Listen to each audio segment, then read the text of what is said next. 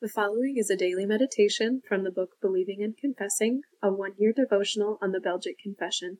The full devotional is available for purchase at the office of the Reformed Free Publishing Association in Jenison, Michigan, or you can call 616-457-5970 for details. January 14. God is the overflowing fountain of all good. Read Psalm 147 and Psalm 116. Psalm 147.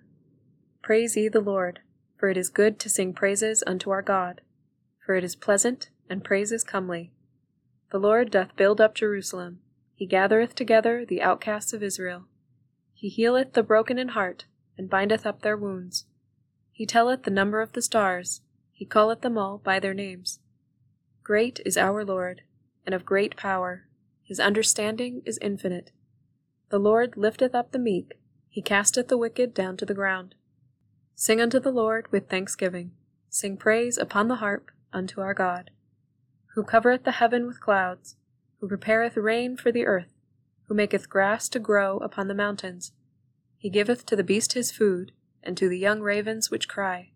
He delighteth not in the strength of the horse, he taketh not pleasure in the legs of a man. The Lord taketh pleasure in them that fear him, in those that hope in his mercy. Praise the Lord, O Jerusalem. Praise thy God, O Zion.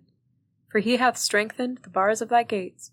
He hath blessed thy children within thee. He maketh peace in thy borders, and filleth thee with the finest of the wheat. He sendeth forth his commandment upon earth. His word runneth very swiftly. He giveth snow like wool. He scattereth the hoarfrost like ashes. He casteth forth his ice like morsels. Who can stand before his cold? He sendeth out his word, and melteth them. He causeth his wind to blow, and the waters flow. He showeth his word unto Jacob, his statutes and his judgments unto Israel. He hath not dealt so with any nation, and as for his judgments, they have not known them. Praise ye the Lord. Psalm 116. I love the Lord, because he hath heard my voice and my supplications, because he hath inclined his ear unto me. Therefore will I call upon him as long as I live. The sorrows of death compassed me, and the pains of hell gat hold upon me. I found trouble and sorrow. Then called I upon the name of the Lord.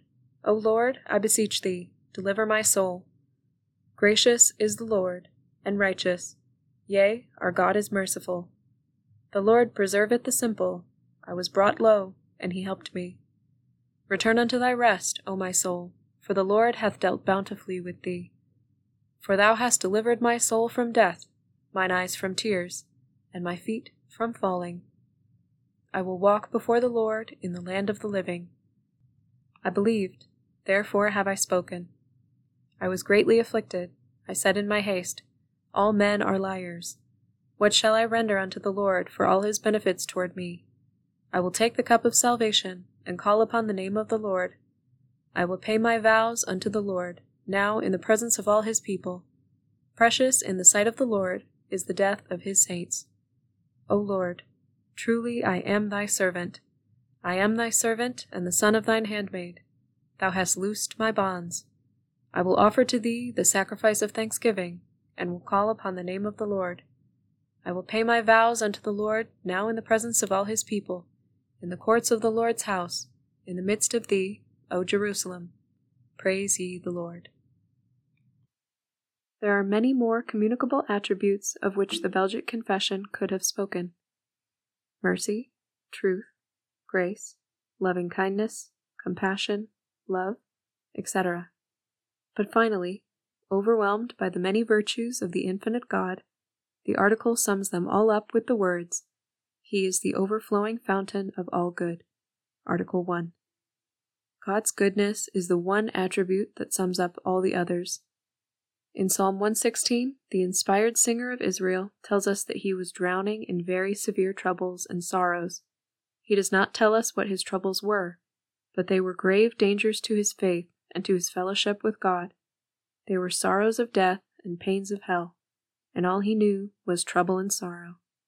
But he called upon the name of the Lord and made supplication to God, beseeching him for deliverance. The Lord heard his cry and helped him, and so he could speak to his soul, "Return unto thy rest, O my soul, for the Lord hath dealt bountifully with thee." Verse 7. The psalmist, most likely David, is so filled with gratitude to God for his mercy that he contemplates the possibility of bringing to God some gift to express his thankfulness. "What shall I render unto the Lord for all his benefits towards me?" Verse 12. His answer to that question indicates that upon consideration of the matter, he could bring nothing at all to the Lord, for all things were already his.